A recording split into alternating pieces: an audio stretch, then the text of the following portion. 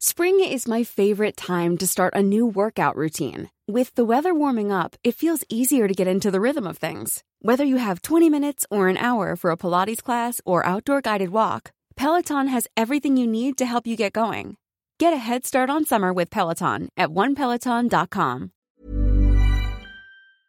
Can't we look any better than a banana republic? Not long ago, Manila virtually ran out of working space for the Chinese horde that came to engage in online gaming. Known as Philippine Offshore Gaming Operators, POGO, they created a minor boom in the property market, with all its positive and negative effects. But online gambling by the POGOs quickly branched out into other illegal activities, prompting the Philippine government to adopt corrective measures. Now, a similar property boom is reportedly shaping up from early speculations that the American GIs are coming back with their military bases.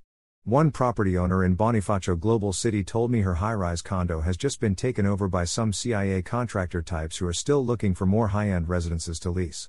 From her reported conversation with the Americans, she gathered that the return of the bases, which closed down upon the termination of the Philippine-U.S. Military Bases Agreement in 1991, was no longer subject to speculation, but was as sure as the next sunrise. The Americans apparently know it, only the Filipino people, in whom the nation's sovereignty resides and from whom all government authority emanates, do not know it. Yet, the American politicians and their armed forces cannot possibly know it unless the Marcos government has assured them they could have their military bases back. Perhaps this is what the Marcos government wants, but is it also what we, Filipinos, want? More than that, is it what we really need? Have we even talked about it?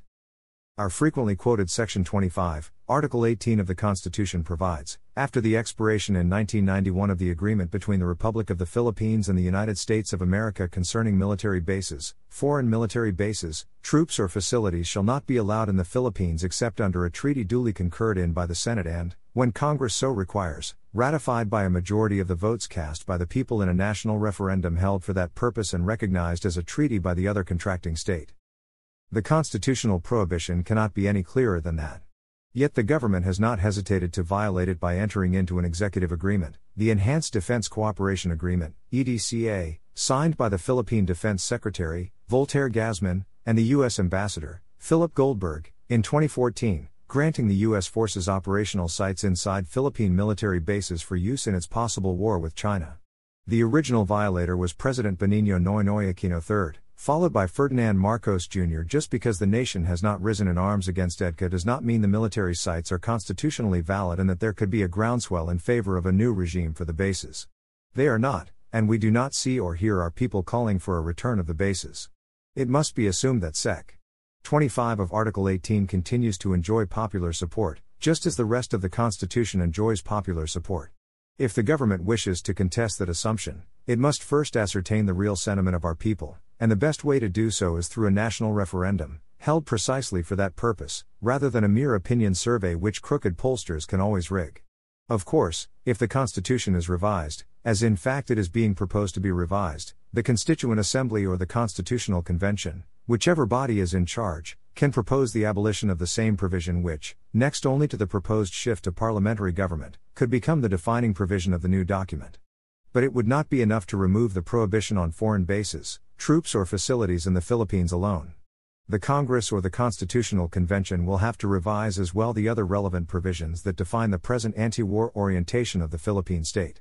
These include the provision renouncing war as an instrument of national policy, the provision declaring an independent foreign policy, and the provision declaring the Philippines as a nuclear weapons-free state.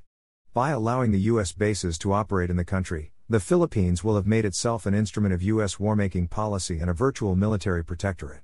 It will have ceased to have any claim to an independent foreign policy and adopted U.S. foreign policy as its own. As host to nuclear-powered and nuclear-armed ships, submarines and aircraft, and most likely the depository of some nuclear weapons within its territory, it will have also ceased to be a nuclear weapons-free state.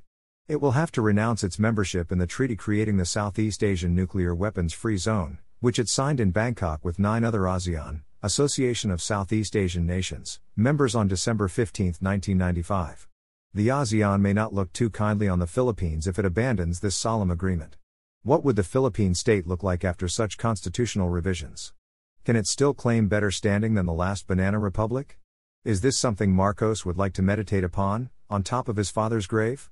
Or pass on as his legacy to the next generation of Filipinos?